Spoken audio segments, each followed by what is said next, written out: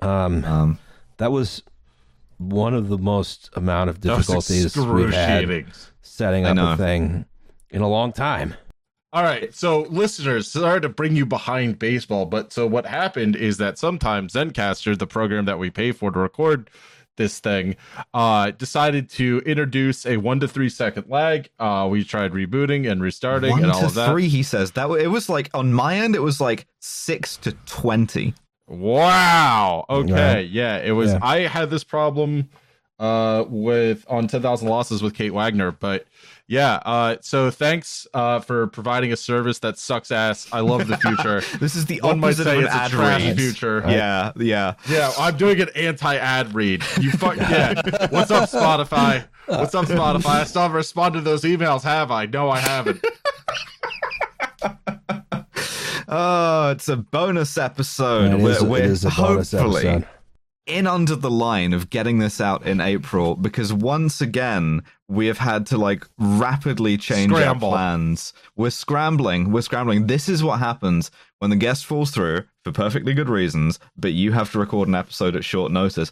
I wrote this one, and I'll be honest, boys, there's nothing to this. This is me vamping. You're going to hear me vamp for 29 slides and however long it takes. That's fine. Let's bang this out. I got a wedding stroll to be at in an hour and a half. So. Oh God. What is a what? A wedding stroll. I gotta go to a wedding stroll. What is a wedding stroll? What is a wedding? Vendor. There's vendors, right? And then I go and I pitter patter amongst them, and they tell me, here are our wildly overpriced trinkets and things for your wedding. Please write us a check for $7,800. And because I'm stupid and also desperately wish to make my fiance happy and will spend any amount of money to do so, here I give them checks. So thank you, patrons, for funding my wedding. We had the cheapest possible wedding at a registry office. It was like Vegas. It was great. So my thing is, I've actually always wanted sort of, I don't know if you know this, Alice, but I have a flair for the dramatic, right? Oh, sure. And you want your princess moment. That's fine. Yeah. You know? Yeah, I want my princess moment. I don't feel shame in saying that. I know that I'm getting some judgment, from some people like, oh, why are you doing that? That's not the way we did it. To which I say, blow me. I want to feel like a pretty, pretty princess. Yeah, absolutely. No, it wasn't like super important to me. And also, we didn't have the money or time. So I didn't like, our wedding was like remarkably bureaucratic and fast, and like, it was good though. It's a good way to get married. Wedding. Yeah, pretty much. I mean, you both like civil weddings in Britain. You sign a thing together, and it's like, okay, you're married now. Fuck off. I think there should be like lots more paperwork for a Kafka-esque wedding. Oh, like an hour. Yeah. There's the machine in triplicate. You find out you're actually married to the registrar at the end of it. Yeah, there's a machine that carves your vows into your back. Oh, Jesus, man. Yeah, I am going to get Corinne the fairy tale wedding she's always dreamed of, and that I'm always dreamed of, except for my Scotch fountain, which the venue will not let me have due to, quote, safety concerns. I mean, bloody woke culture. Anyway. Yeah, I have to say. Yeah, I'm being canceled by big wedding venue because they won't let me have a fountain that rains down Scotch into people's eyes, like directly. The eye wash stations also filled with Scotch. Yes. You try and bang on the doors. Behind the doors, giant wall of Scotch waiting to like burst in. The elevator opens and the Scotch just like The Shining, like Titanic. Yeah. Oh yeah, The Shining. Yeah. I will say, one of the things that's very funny to me is I do intend to, for the people in the wedding party, of which Roz is, Roz, we're gonna do one of those F1 champagne celebrations on the front steps. Oh, nice. We're gonna buy goggles for the wedding party.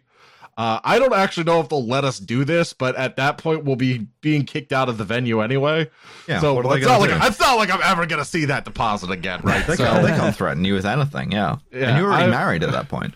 Yeah, exactly. It's like when I wore a Bad Religion Fuck Armageddon This Is Hell shirt to my graduation, and I took it off immediately after I had received my diploma, my robe, not the shirt.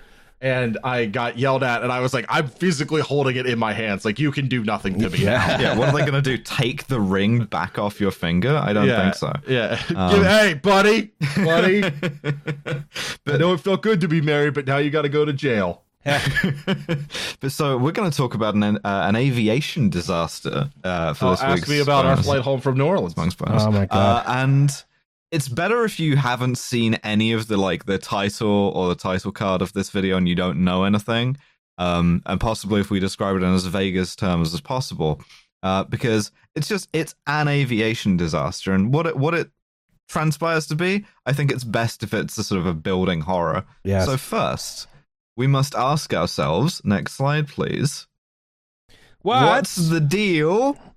What's the deal do it at both. with airline food? I can confirm that Roz does not have a 17-year-old girlfriend. It was more of a Cuomo. Yeah, I was trying to do a Cuomo, actually, on that. Well, you still don't have a 17-year-old girlfriend. Andrew Cuomo's sitcom, Cuomo. Right after Heil, honey, I'm home. That's right. Next slide, please. So, a potted history of airline food, largely copied from the Wikipedia article Airline Meal. Well, I put a couple things in here, actually.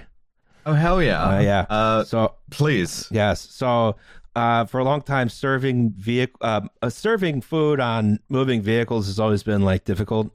Right. So like back in the day, you had stagecoaches. Those are some of the earliest scheduled passenger transport between places. They would stop at inns. Right. And you would eat there because, the horse has a limited amount of horse in it. It has to stop too. Right. What? So, serving meals is difficult. It's easy on ships where there's a lot of space. Ross, can I ask you a question? Can I ask just real quick? You know that Donald Trump weird conspiracy theory where he believes that your body only has a certain amount of energy before you die? Yeah. Yeah. Right. And he's right. Yeah. Right. Yeah. Do you also believe that? No, but I'm saying you can't run the horse all day and night. The horse has to stop.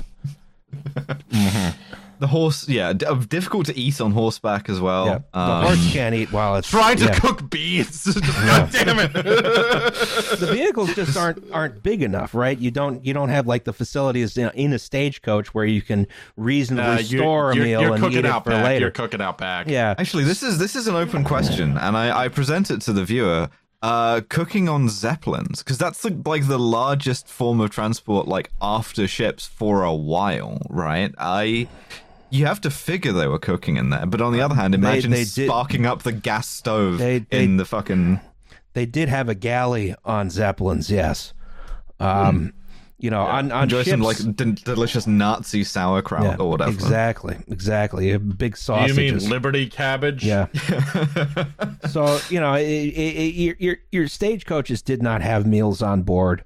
Your ships had meals on board because it's easy to put a galley in that. There's a lot of space on a ship. Railroads did not have meals on board. Initially, the train would stop at something called an eating house that would be next to a water stop for the steam locomotive, right? And they'd say, all right, everyone off, go eat in 5 minutes and come back, right? And really leaning into the iron horse thing. You gotta feed the steam engine too. Yes, exactly. So everyone sort of crammed as much food as they could in that short period of time and then got back on the train. Usually the food was pretty bad because, this is sort of the 1870s, 1880s. There's no refrigeration or anything. Well, you're eating stale, rancid bacon and shit like that. But also you believe that if you eat it on the move, your stomach will explode. That's also true, yeah. By the 1880s, we start seeing these things called dining cars. They have a little kitchen on board, right?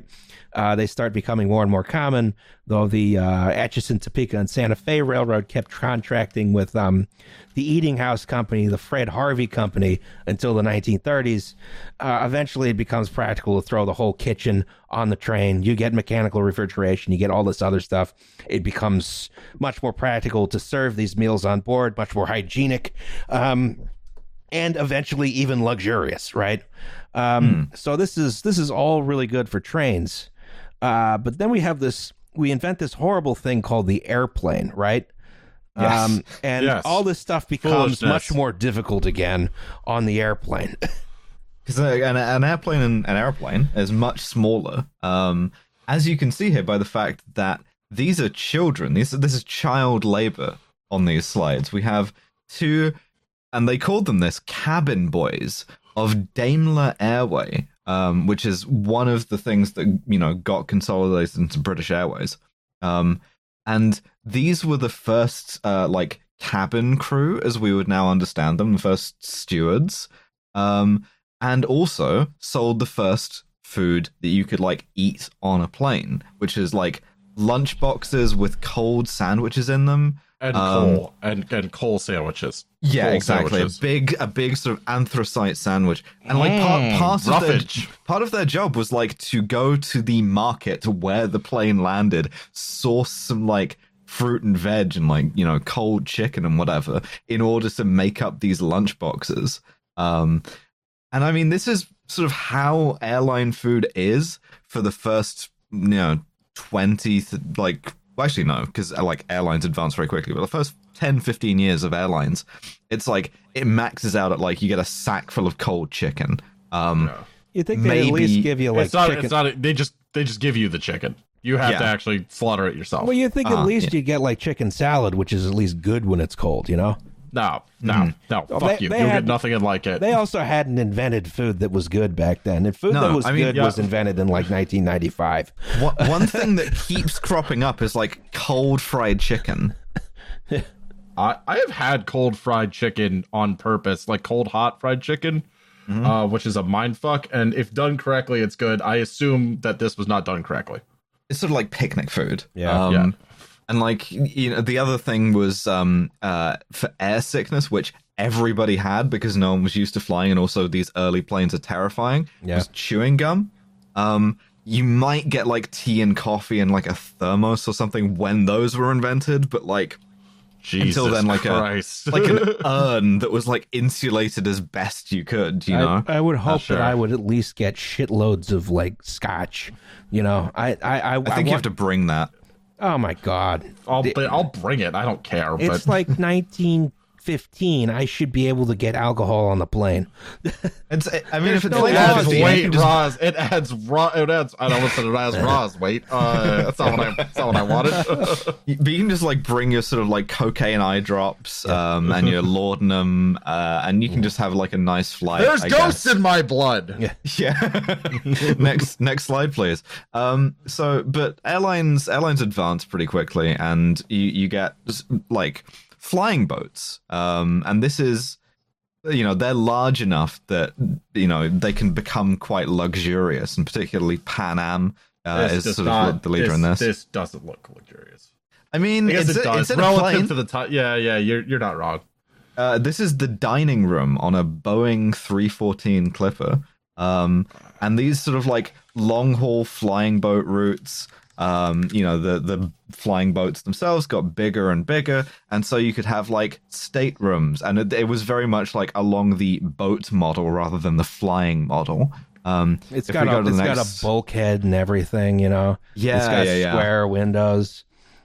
If you go to the next slide, you can see like a Wes Anderson ass. The windows will be blown out, much like your rectum will be blown out from this food.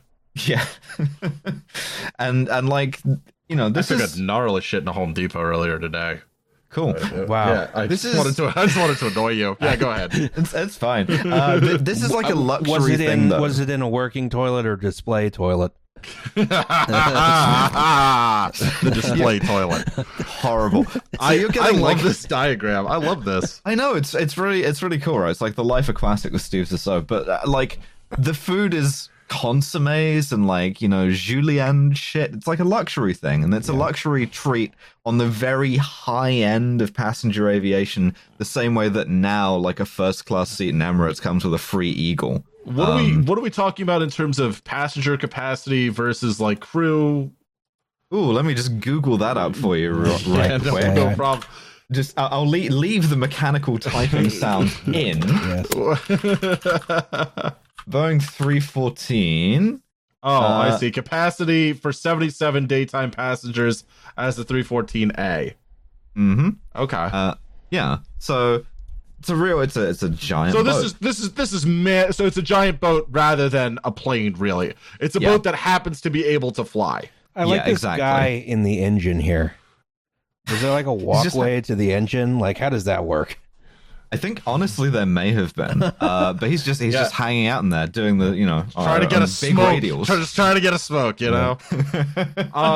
This is cool. One of the things I noticed. Well, obviously there's many indignities to flying now. Yes. Just even though we're people hated Roz because he told the truth about flying. Yeah. And for those of you who are like, oh, Roz bitches too much about flying, you have not been on an airplane with him. I just want to say I took United Airlines first class last week, and that should be the minimum standard for what flying is.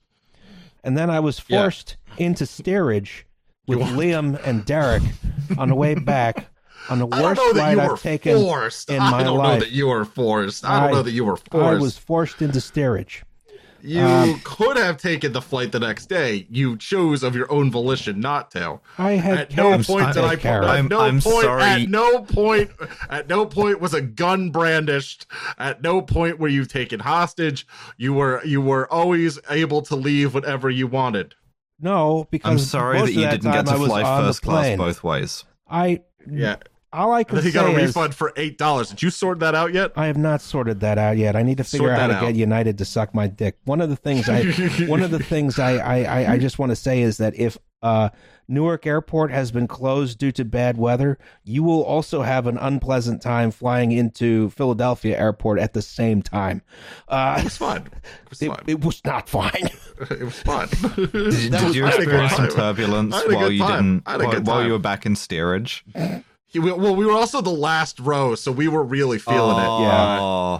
Oh, you're right in the arse end. Okay. Yeah. We were. Yeah, and all I could see was like Derek trying to comfort Roz kind of in vain. Yeah. And I was like, I'm 4 seats over. Like, that motherfucker's on his own. Yeah. Like a Revolutionary War painting. They should let us smoke on planes again. All I can say is that, like, I almost had this moment where I could tolerate air travel, and then it was all brought back into focus by that flight. No, airlines should be eliminated. I can segue back to the thing here by saying, you know who else had a horrible time on airplanes against their will? Yeah. It was a shitload of dudes in World War II because they had to fly places, and they got hungry, and they're not flying them in these big fucking flying boats that have, if you know, a galley with like a guy in a chef's hat in it. They're flying them in like Dakotas and shit. Which leads to... Yeah, what's the meal plan on a B-29? Let's find out.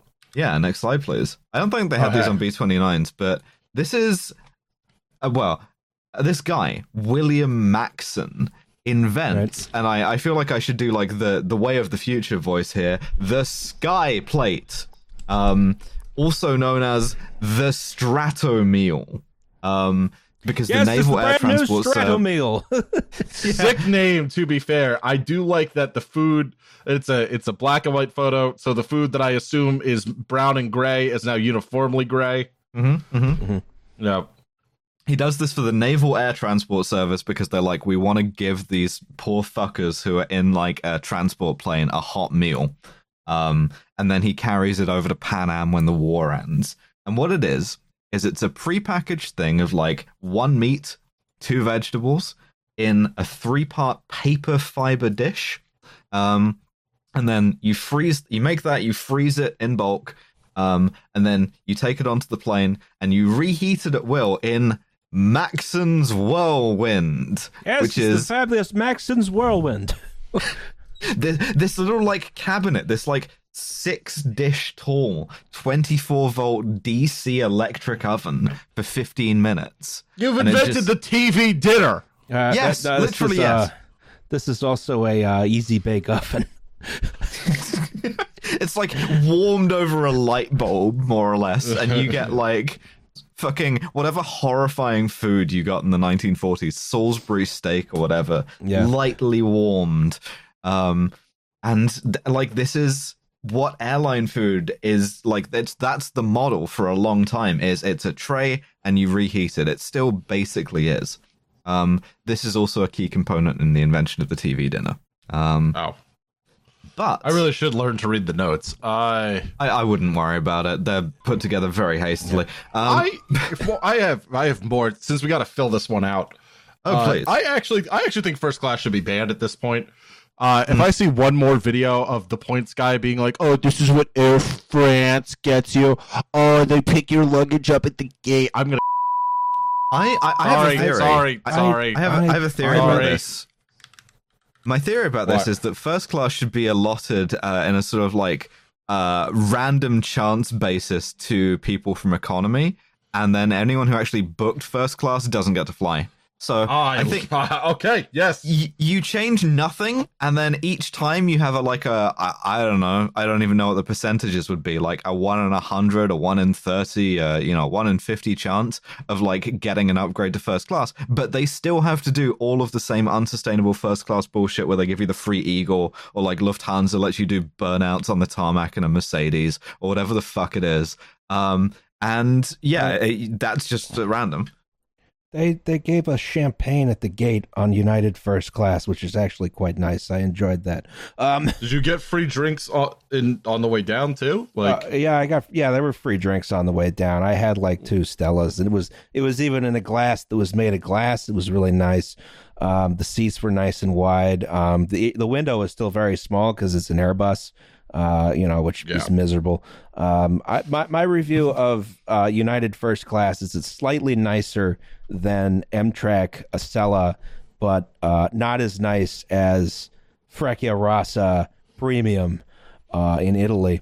What you need as a Falk guy, as a fully automated luxury communism guy, is that you got to spend the big money, over $10,000 a flight or whatever for something like a transatlantic first class, where you're in there for 8 hours and they just give you like a little stateroom at this point, like a bed that folds all the way down and out and shit, and like, that's always fun to me. But the emergency economy class ticket we bought on American on the way back was more than the United First Class ticket. $444, baby.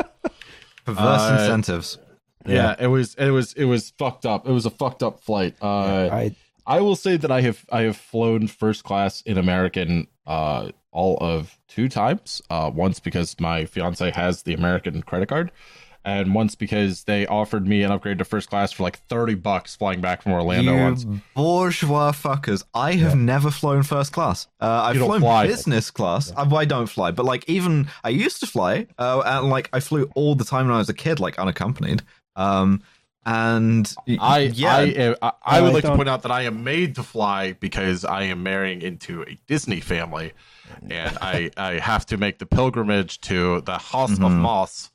You have to make the Hajj to Florida. Yes. And then I have to sweat my fucking nuts off. The other thing is that domestic flying. It's just a mall. It's just a fucking mall you pay to go into.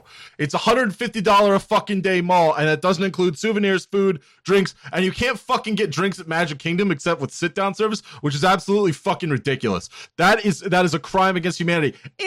And when you go to one of the very few restaurants that offer alcohol in the Magic Kingdom, they side-eye you. They're just like, oh, like drinks for everyone at the table? And it's like, yeah, bitch, I just dropped $290 to breathe your fucking air. Let me get a fucking cocktail. It's fucking ridiculous. So you're not feeling the enchantment. Another thing to note here is that domestic flights to the United States are in a 2-class setup. So the first class is, I think, roughly equivalent to international business class. Yeah. Yeah, you gotta get this. I've never done international first class where I just deplete all my reserves. So me either. I panic slightly less over 8 hours.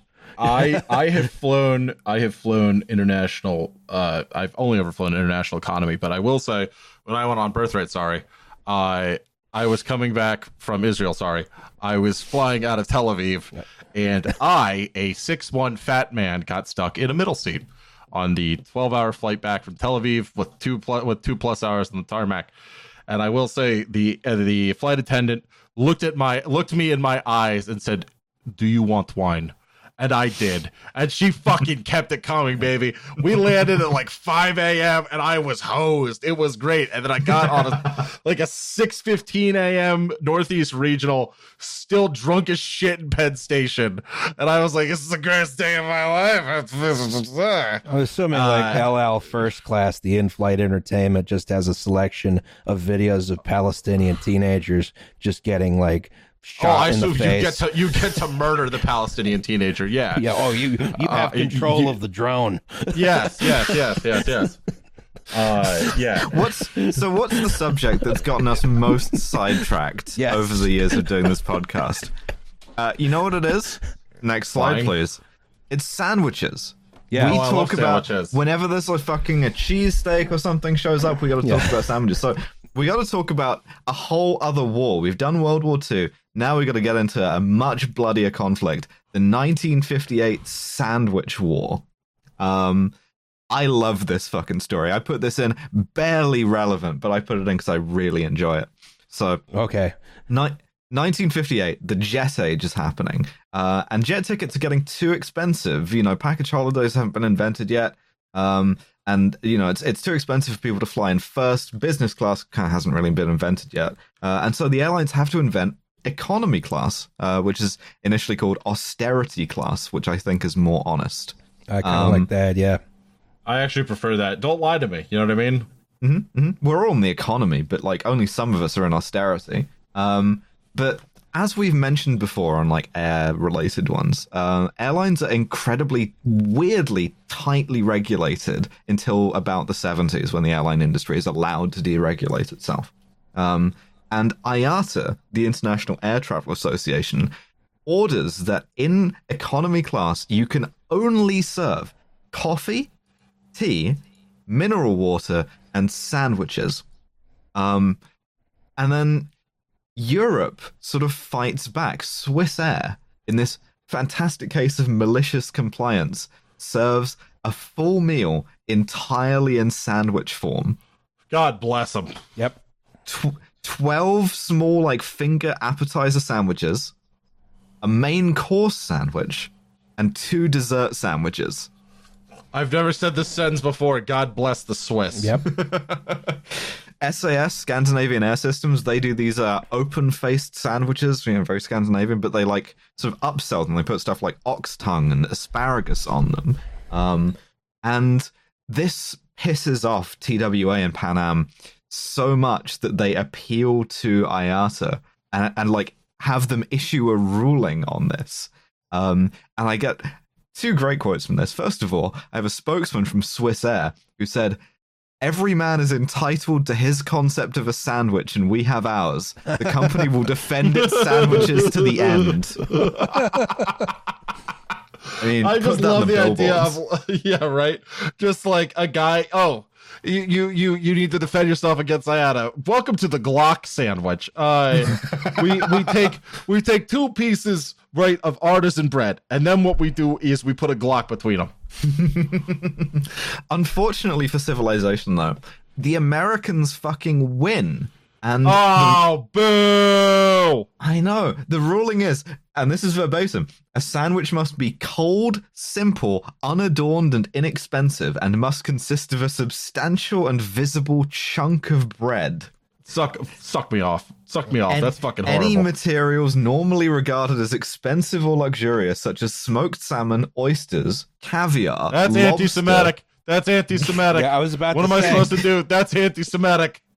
Game, asparagus, foie gras, as well as overgenerous or lavish helpings which affect the monetary value of the unit. Eat shit. So according to American Airlines, not American Airlines, the airline, but American Airlines as airlines which are American, both pastrami sandwiches and lox are not a sandwich.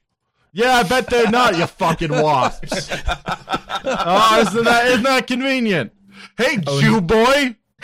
Hey, we've replaced your train with a plane. Now you can fly to the camps and not get a good sandwich. Oh, to really twist the knife, they fined Scandinavian Air Services $20,000 for calling American sandwiches rubbery indigestibles in an ad. They are! Yeah, that's accurate. It doesn't matter. Truth is, the first casualty of, like... They hated SAS for saying the truth. Yeah. That's airline court. Fucking nail them up, why don't you dickheads? And it stays this way for the next 10 years until they deregulate in the 70s, which is my next slide, where the airline industry just decides to get weird with it, because you can do whatever you want. You can set your own routes. You can compete with each other. You got the 747. You got, less impressively, but this is legitimately when this was invented, the little rolling cart to deliver meal trays is a 70s invention. And so airlines start like jazzing up their menus, working with chefs, trying to study why food tastes like nothing when you eat it on a plane. And like what to do about that. And the answers to those respectively are you are stressed, there's noise, and there's thinner, staler, and drier air because you're breathing everybody's old farts and shit. And the way you combat it is by putting in more spice, more salt, and more sugar. But it gets like too much. Like, this is tableside carving. I want to say this is like Lufthansa. Cathay Pacific did a flaming baked Alaska, which I bet the pilots loved getting the smoke alarm things for. Everyone was smoking, though. It was fine. Don't worry about that. Oh, shit, you're right. Yeah, you can just light up a cigarette. It's fine. It barely even made a dent. Yeah. Yeah. But one country that existed during the 1970s, next slide, please, was Japan, seen here in the 1970s. So what's Japan up to in the 70s, you may ask? Well, the golden 60s are over. The economy is fucked because the economy is happening, the oil crisis and everything. And so Japanese business is in this position where it has to do something, and the things that they do out of panic end up laying a lot of the groundwork for the economic boom of the 80s, like investing in miniaturization and like quartz wristwatches and shit. But if we're playing sort of a big game of civilization here, America has already won a cultural victory, right? We're all, wearing blue jeans. You can't win a cultural victory if it's that big, though. It's true. But one thing that remained extremely successful in Japan was, next slide, please, the Coca-Cola Company. Oh, we love right-wing death squads. Yeah. What happens when you pay for every single sign on every single business everywhere? Right-wing death squads? And the right-wing death squads. And the right-wing death squads, obviously, yeah. Yeah, so Coke had established a Japanese affiliate in 1957. In 1962, they made a very wise business decision, which was to get into the vending machine business. Japan, at the time, then and to an extent now, loved vending machines, and this made them a shitload of money. They were bulletproof all the way through the 70s. Very, very successful. And so, it's a booming industry. The company's doing very, very well. And they decide, what we're going to do a competition to reward our guys. And so our salesmen, the executives decide, can enter into this competition. They're going to win European vacations. They're going to go to Paris. They can bring their families. They can bring their wives. And, it's going to be a great time. It's going to encourage people to, sell more. And a lot of people enter. Some of them win. Next slide, please. On January 3rd, 1975. Oh, boy. So Tokyo to Anchorage to Copenhagen to Paris. Yeah, might as well just kill me, man. I ain't doing that. It has to do refueling stops. They haven't worked out how to make engines efficient yet. So in order to get from Tokyo to Paris, it's also they didn't have ETOPS back then or whatever it's called. Your extended range thing where you can fly way out of the way of the airports. It also has to dodge Soviet airspace. Yes. Hold on. Are you Googling what ETOP stands for? Because it stands for engines turn or passengers swim. I was just making sure I wasn't confusing it with the British rail train classification system. Very similarly named. Alice. Yes. So, Okay. yes, Thank January God. 3rd, God 1975. No, I was waiting for you to like skip back to the beautiful JAL 747. I mean, Yeah. it's nice. It's nice. Again, I'm not flying from Tokyo to Anchorage to Copenhagen to Paris. I'd rather fucking kill myself. But I like the crane on the tail. I like the sort of like tequila sunset I like this. I like this livery. It's a good looking plane. Yeah, we don't have livery anymore that's good on any airplane. No, I actually don't mind Southwest by and large, but I have a little rant here. Go for it. Which is whenever they do anything, railroads, airlines, whenever anyone does like a throwback logo, sports teams, whenever they're like, oh, this is our old shit, check out our old livery, our old branding. I'm like, if it's good enough that you want to remind me of it, why didn't you keep it? Yeah, why don't just go back? Just keep it. Just keep the old shit. Just keep doing it. You know? We've been through like 50,000 Pepsi logos. You got it right the first time or second time, whatever. Just see every single image inside of Penn Station. Yes. Just leave it alone. Leave well enough alone. It doesn't need more. Design is a solved problem, right? It doesn't. Yes. If you want to design a new logo, have a new company. Don't fucking rebrand the old one. Nothing should change. That's my most right-wing point of view. Yeah. Keep old logos forever. Also, the other thing I like about the 747, like the bare metal sort of like unhoused engines just like hanging off that wing, which has no sort of end on it. I really enjoy that. But so this is flying Tokyo to Paris, refueling in Anchorage and Copenhagen. First leg, Anchorage, Tokyo to Anchorage, that goes fine. Second leg, Anchorage to Copenhagen. Next slide, please. And this is an actual photo of a 70s JAL interior, which I found. And it's 90 minutes out from Copenhagen, and it's breakfast time. Next slide, please.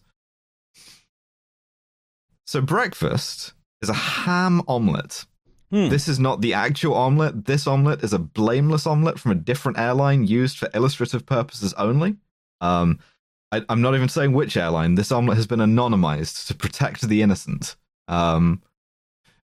But it gives you a sense. That's what a ham omelet looks like. Yeah. If you don't know. Oh, this looks like a nice first class style omelet. You know. Yeah. I mean, it's an omelet. You know I can feel the grease off those potatoes. I can tell you that. Something that looks vaguely. This is like an AI blended a bagel and a croissant here. It's a crobagel. Yeah. You got miscellaneous juice. I hope it's apple. Yeah. This is some fruit that I would eat begrudgingly.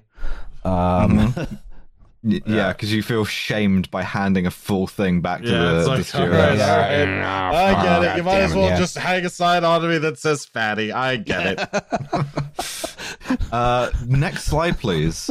Welcome to Well, There's Your Problem. It's a podcast about engineering disasters and also internal struggles with our weight. Oh, we're struggling, boys. So we're pausing with like first forkful of ham omelet halfway to our mouth to ask, where does airline food come from? I assume the trash factory. It's from the catering truck. This is the trash factory. It comes from the catering truck, and it lifts Ross up. is obsessed with for some reason. It's a cute little truck. You love a catering truck, man. Ever since when I was a kid, I used to love all the little like accessory vehicles to a plane. You know, they all had their own thing going on. They had a clear sense of purpose, and I was like, one day I'll have one of those. I was wrong, but it doesn't matter. I like everything about air travel except the air travel part of it. This is the inside of the back of one of those catering trucks. This is so since the systematization a lot bigger on the inside than it is on the outside. Yeah. Oh yeah. It's roomy. You got a sort of snug, a sort of TARDIS situation going on here. Since we systematized what airline food was, like we talked about earlier, it's all made in these big industrial kitchens off-site, of which this is one. And specifically, these ham omelets were made at International In-Flight Catering, a 51% JAL-owned subsidiary in Anchorage. And you may notice that none of these guys are wearing like gloves or masks or hairnets or anything else, but people don't do that in restaurant kitchens, right? So it's fine. People just, it's fine. It's fine. Next slide, please. Also worth noting here that Anchorage International Airport was a very, very, very, very important airport back in the day because of all the refueling you had to do. Most trans-Pacific, a good number of trans-Pacific flights would stop there. It was just a good spot for going from various point A's to various point B's in the world if you had to stop to refuel. Pacific Gander or, Shannon. Yeah. Yes, next slide, please. So these are some beautiful, cool purple marbles lying on a bed of blue sand. Oh, these are some kind of radar installation, right? Yes, and they're about to have a great time. These are Staphylococcus aureus, and they live in infected blisters on one chef's right index and middle fingers. But it's fine because they're too small for him to see. So he just puts bandages on them and he goes to work. And management is supposed to ask him if he feels sick, but they don't. And he doesn't. He thinks it's fine. Next slide, please.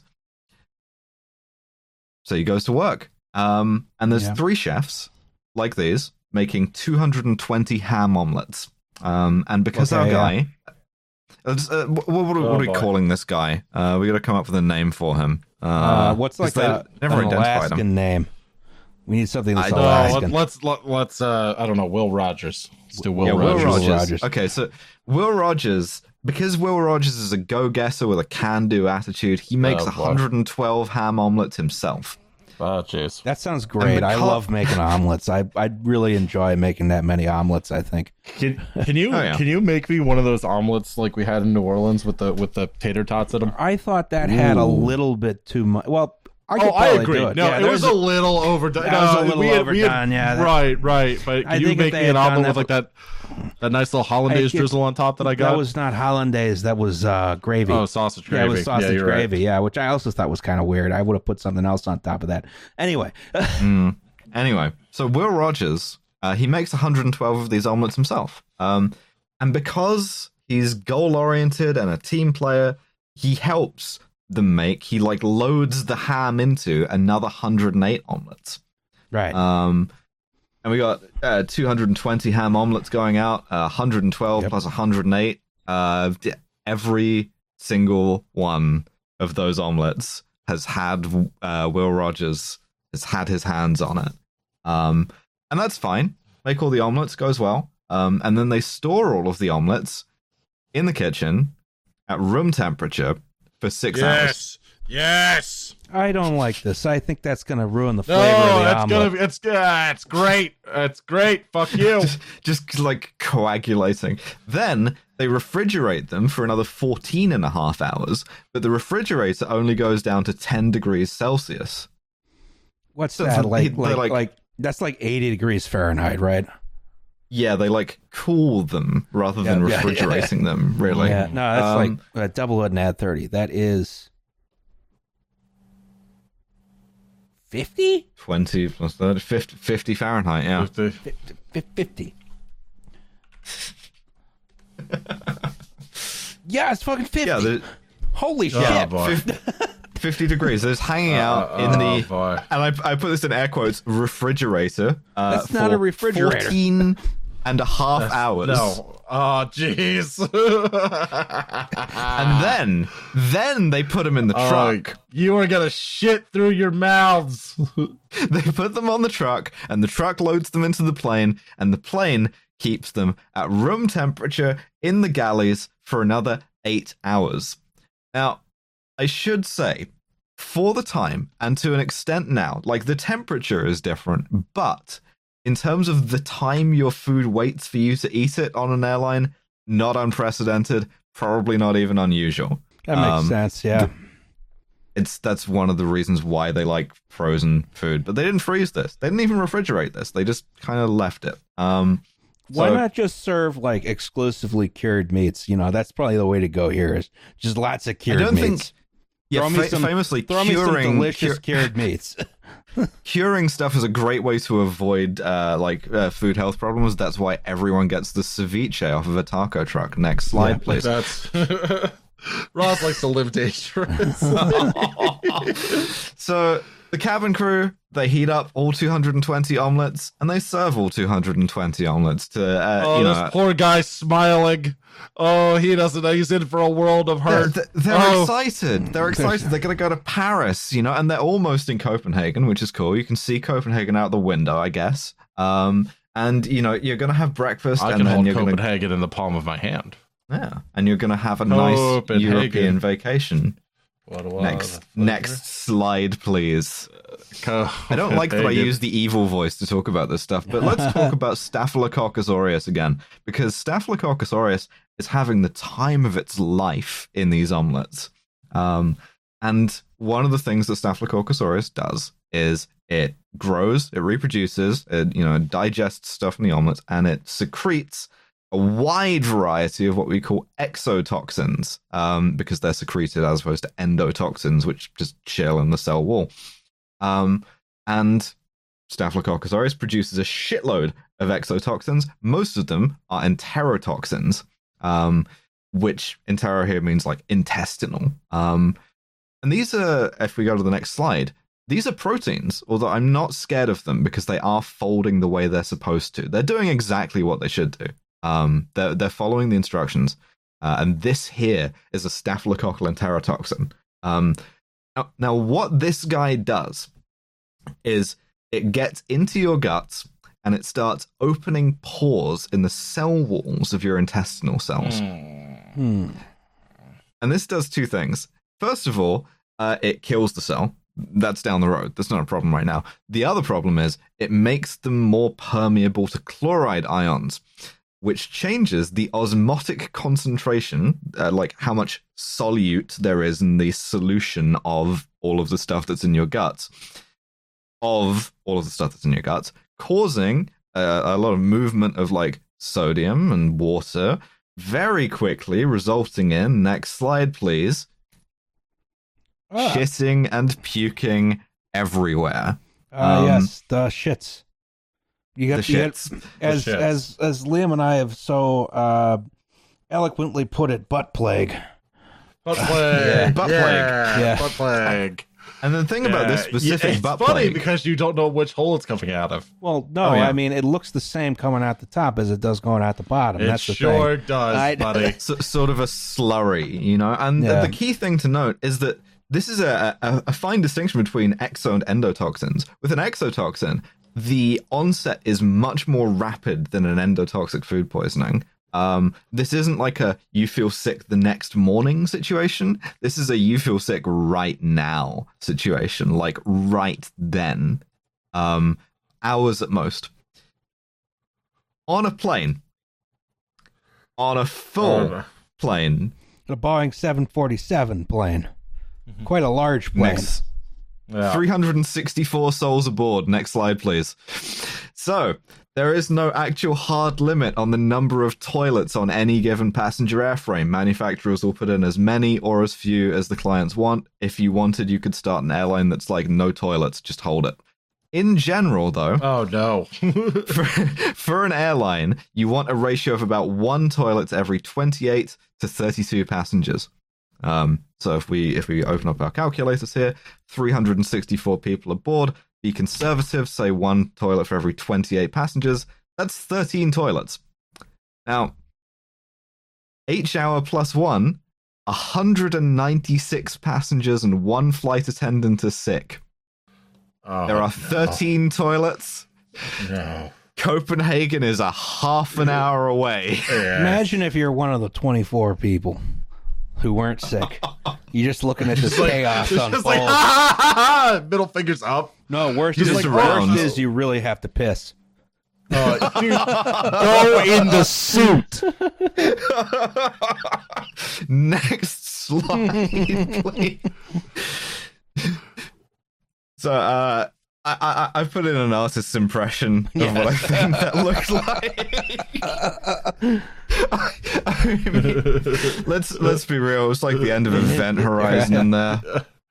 I like the I like that this is one of our calling cards. It's just finding whichever finding a Hieronymus Bosch painting. Yeah, exactly. Just slapping California housing policy across it. I mean, the sole thread by which you can continue to believe in the actions of a merciful God is that this happened half an hour away from the airport instead of in the middle of the Atlantic. If this had happened, if this had been like the dinner service instead of the breakfast service, and you had like 8 hours each way, I mean, I don't think that bears thinking about. I will say they probably would have landed the plane somewhere if that were the case. It would have been hard to find an airport in the Canadian like the Shield. Beginning of BioShock. No. Oh, there's always a lighthouse, I say, as I rip my taint in two. You had to land at fucking Alert or somewhere. Congratulations, you live here now. Yeah. I mean, I will say there was a London to Dubai flight that turned back half an hour in, which meant they had to dump a shitload of fuel and everything because of one extremely smelly turd. Like, a dude took a shit in there, and they were like, "This is too much of a health and safety risk. Too big of a shit. Flying. Yeah, it's not big. Going, you know." Yeah, but like, I'm sorry, sir. Your shit was too big. I mean, this though, like a food poisoning thing with a kind of diarrhea that changes you as a person, and like 200 other people have it. There's like 300 people in there. You're all locked in together. All 364 of you are now locked together in a sacred, horrible, unholy bond. You have seen things you should never have seen. You have all shit and puked over each other. I've been there. An absolute nightmare scenario. Next slide, please. This is sort of like my nightmare level of social anxiety. Whenever anyone says return to you about air travel, I want you to picture this very tasteful 70s interior steeped in like liquid human fecal matter. Okay, but consider it could be 3x3 seating. Steeped in even more liquid shit. Yeah, exactly. I don't know what you're complaining about. Derek and I didn't have a buddy between us. It was great. 3x3, except for our 2-in-3. So we would have had a whole seat to fill with our shit. It would have actually been 3x4x3.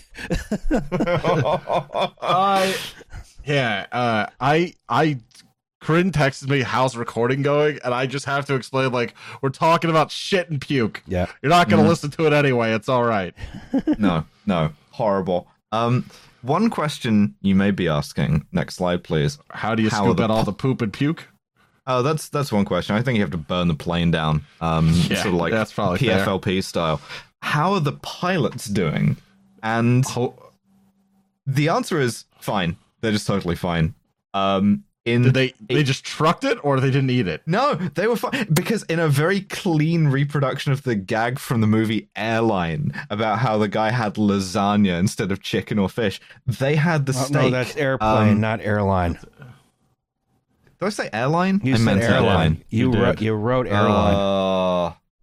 Did I? Yeah, I did. Fuck, Leslie Nielsen in Airline. Yeah. Yeah, but because they were still on Alaska time, so they had dinner instead of breakfast, and they had steaks. But pure chance. There was absolutely no guideline or regulation from anyone about them having different meals. And this is the bit that's going to fuck you up. There still isn't. Like no air authority mandates this. Airlines might require it, but like they don't say that. They don't want to tell you. It's, you know, if they have internal guidelines, they just don't want to share that. So it happened again. I am imagining having to wrestle a fully loaded 1970s wide body heavy airliner onto the tarmac while also shitting and puking. Oh, could be worse. At some point, It's not a problem because you're not going to die by wire here. This is, I guess you just accept listen on the controls. Yeah, if you puke onto the yolk, there's no problem. Right. I figure like if you're Sully, can you imagine like, oh, sir, you like heroically put it down in the Hudson, no loss of life, and you come out of the cockpit just covered in shit and puke. I just be like, I feel great. Can you give me like 10-20 minutes before we do an interview, please? Is anyone got to change your clothes? Just like a shirt. I really just need a shirt. Like, I always thought it'd be funny. Please don't film me from the waist down. If I ever do some sort of heroic rescue, and I end up, because I will end up puking in the middle of that heroic rescue, I'll be like, nah, film the vomit. I don't care. Just like local hero as I am clearly covered in my own fluids. I mean, the pilots are the best off because they don't have to smell it. They've got oxygen masks. Like, they have their own sealed oxygen supply. And yeah, I mean, like, I feel like if you're just up there, you've had a lovely steak dinner.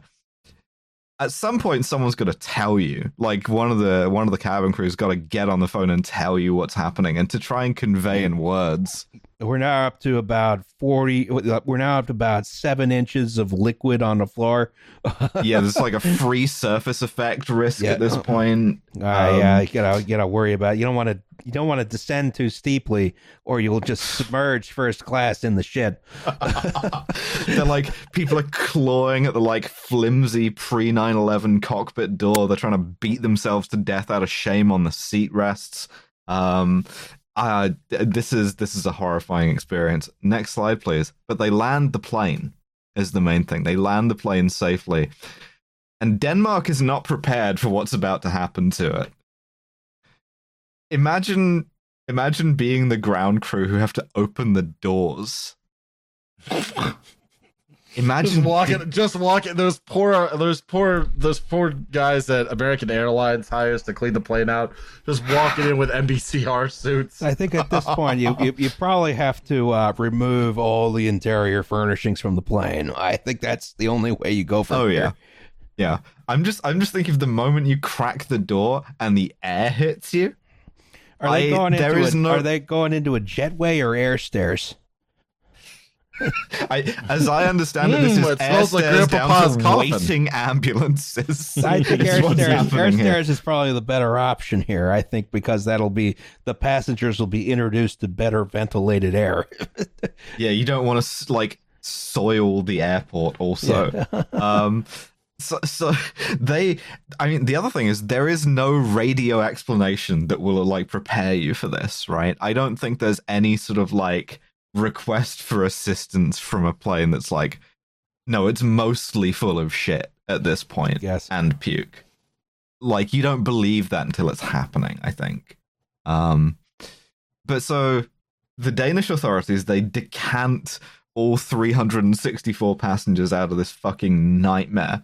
And like, I can't emphasize enough how serious food poisoning mostly isn't. Like, it's unpleasant, right? But it's self-limiting. You like keep people hydrated and resting for a couple of days. Speaking of which, I'll be right back. Nice. I keep the recording going, right? I don't pause. Please. Yes, okay. You don't. Okay. I'll just keep going. Yeah. Mostly people are just like fine. Like, you have a rough couple of days, but like, unless you're very old, very young, like have a compromised immune system, or you're like otherwise infirm. That's not to discount those as like, valuable populations or whatever, but like most people are going to be fine. Yeah, are going to be fine. Exactly. This, I don't know. Maybe it's just like by virtue of shame or the sort of like horror to which they've been exposed. They have to hospitalize 144 people. I imagine they probably just do it as a precaution because they don't know exactly what's going on. Yeah, I mean, apparently 30 of them come in critical condition, which I don't know what that means other than that you are, like, shitting yourself to death almost, like, medically speaking. Yeah, it's like, you're, like, actually raising out of your seat from the jet of shit. Yeah. I mean, I was thinking more like a sort of a cumulative thing rather than like velocity, where you're like piled on top of it. But like, yeah. Well, you gotta think, you got probably pretty nasty dehydration as well. You probably want to give people some IVs. You probably got a whole bunch of shit going on here. As I understand it, and I'm open to correction on this, or indeed any of the science I've dredged up for this, what you're mostly doing in this case is like rehydrating people with IVs, maybe antiemetics. There's a guy in there who's like me and a little too over enthusiastic about eggs. He ate it the quickest. He has the most dehydrated man on there. Yeah, he looks like the guy at the end of like Indiana Jones and the Last Crusade. Like he's fucking, all of the moisture has left that guy's body. Yes. He's like mostly sand at this point. Yeah. I guess the other thing is that like this is more people than Copenhagen hospitals have space going, which means that like one plane full of people having diarrhea would cripple any British city in 2023. Oh, damn it. Yeah, so like they have to treat like 53 people in temporary field hospitals. And I'm imagining the call to the Danish military that's like the emotional whiplash of come here and wipe. Yeah, we need all of your emergency medical capacity like immediately. We're having like an 1850s problem. Everyone's got dysentery. Yeah, exactly. Like there's not like a nuclear attack, there's not like a terrorist attack. It's a lot of people shitting horribly. Yes. Also, I should say none of the doctors speak Japanese. Very few of the people on the flight speak Danish, and in those days, way fewer Danish or Japanese people spoke English, so they don't necessarily have a common language. So they have to get staff from Japanese restaurants in to act as interpreters. But you know what? No one dies. Everyone successfully, horribly recovers from bet they wish they had. Yeah, from maybe the most traumatic experience you can have ever. Pretty bad experience to have. Unless there was like really bad turbulence on the flight and all the poop was sloshing around. Oh God. Next slide, please. Because I am slightly lying. One person does die, and this is Kenji Kuwabara, who is the vice president of International In-Flight Catering, who shoots himself in his Anchorage apartment out of shame. And it's okay, man. Yeah, I mean, Japan Airlines statement on it is like, that was weird. We don't know why he did that. We didn't we feel bad that he felt that he had to do that. I was about to say it. I don't think it was his fault even. I don't think anyone could have reasonably predicted this given the standards at the time. Yes. Yeah. And this is not like a much written about thing. There isn't like a memorial at the airport to this. Yeah. There's hardly any detail aside from like a couple of New York Times articles, and this would be a great focus on if anyone wants to do like some historical research. But also a complicating factor for that is that if I had been on this flight, I would carry that shit to my grave. I would never say a word to anyone. Well, you wouldn't have. You would have expelled it in the airplane. Well, exactly. Yeah. I would never need to shit again. Yeah. I shat my brains out quite literally. But no, I would like never disclose that fact to a single person. So what we do know about this is like largely the result of some interesting medical detective work by microbiologists in Copenhagen and the Alaska State Health Department and the CDC. In particular, shout out to a guy called Dr. Mickey Eisenberg at the U.S. Public Health Service, who, in I think the most audacious piece of medical instruction I've ever seen, asked the group on their return flight, which, I mean, imagine the return flight. Imagine just the take-up rate on those omelets. Yeah. Asked people to sit in their same seats and fill out a questionnaire about the food to try and map the link between illness and omelet. Which, yeah, I'm not having the omelet on the way back. No, thank you. I'm hoping there was a different aircraft on the way back, though. I really hope so. I hope they weren't like, I had to go... we kept the same one, motherfucker. We don't even know which aircraft this was, or like what they did to clean it. I assume it would be a similar Japan Airlines 747, but hopefully not the same one. It depends on how long their vacation was. How long does it take to completely replace all the furnishings in a 747? It's just poop. It doesn't. No, and that kind of like moquette fabric that they were big into in the 70s. That doesn't wash. Yeah, I was about to say it'd be a hell of a job to try and de-poop that aircraft. Viscera cleanup detail DLC. I was about one of the greatest games of all time. There's no carpet in that game, is there? No. Exactly. I mean, it's just mopping. Yeah, that would be like that'd be the hard mode, is you have a lot of carpet in there. Yeah, I really need to see like the sequel to that where you have to like steam vacuum. Airplane manageable. Yeah. But so, I mean, one thing you can do with bacteria sometimes, and particularly Staphylococcus, is you can like fingerprint it. And so they identify like the specific kind of bacteria, and they trace it all the way back to that one guy's fingers, Will Rogers' fingers. No word on what happens to Will Rogers. Never identified publicly. I think he probably gets fired, but like, I don't know. Damn Even near then, crashed. He bandaged it up, though. He did everything the company policy did. That's true. Yes. He, all the same, damn near crashed a 747 into the ocean. Yes. He didn't. And the pilots were fine. His bacteria did. Next slide, please. This, as you might imagine, triggers a sea change in the airline catering industry. Because of this, it's a lot safer now. They make you wear gloves. They make you wear a mask. Airlines mostly introduce their own regulations about crew meals, but no one tells them to, no one makes them, and they don't have or want to tell anyone what they are.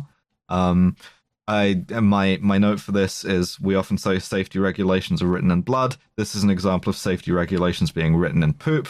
Yes. Very faintly, because there's a lot of liquid in that poop. Yeah. Hey, but I also enjoy the little catering truck. I find airline catering a weird, fascinating little industry. On the one hand, it's very clean. On the other, people do still get food poisoning on planes. The FDA only inspects those facilities every 3 to 5 years, where, like, for a restaurant, it's like every year. And, like, stuff always happens. But these days, it's mostly norovirus. It's mostly from people, like, not sanitizing their hands and they're reheating it and stuff. Learn to wipe.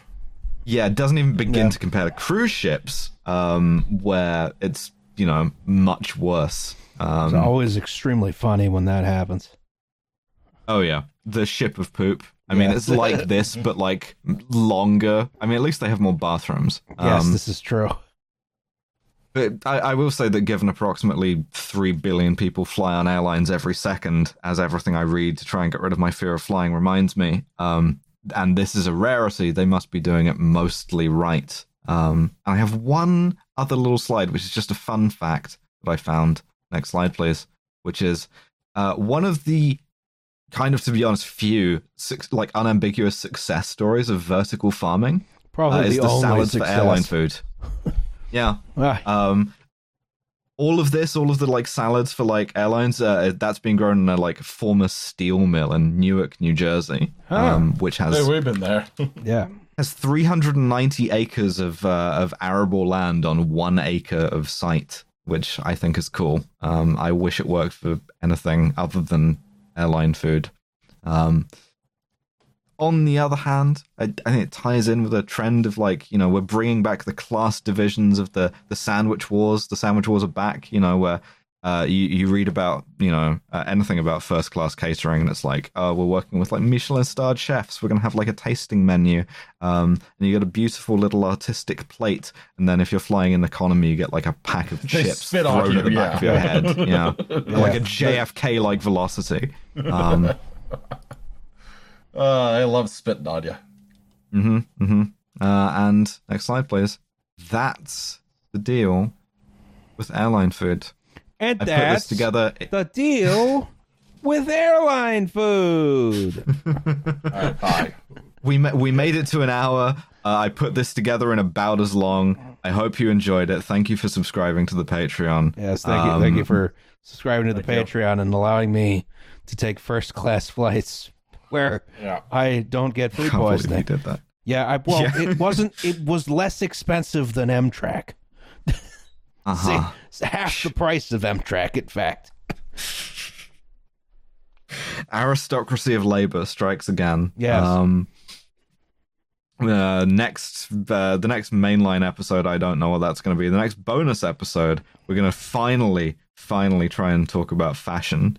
And As it turns see if out, we can't. Fashion is danger.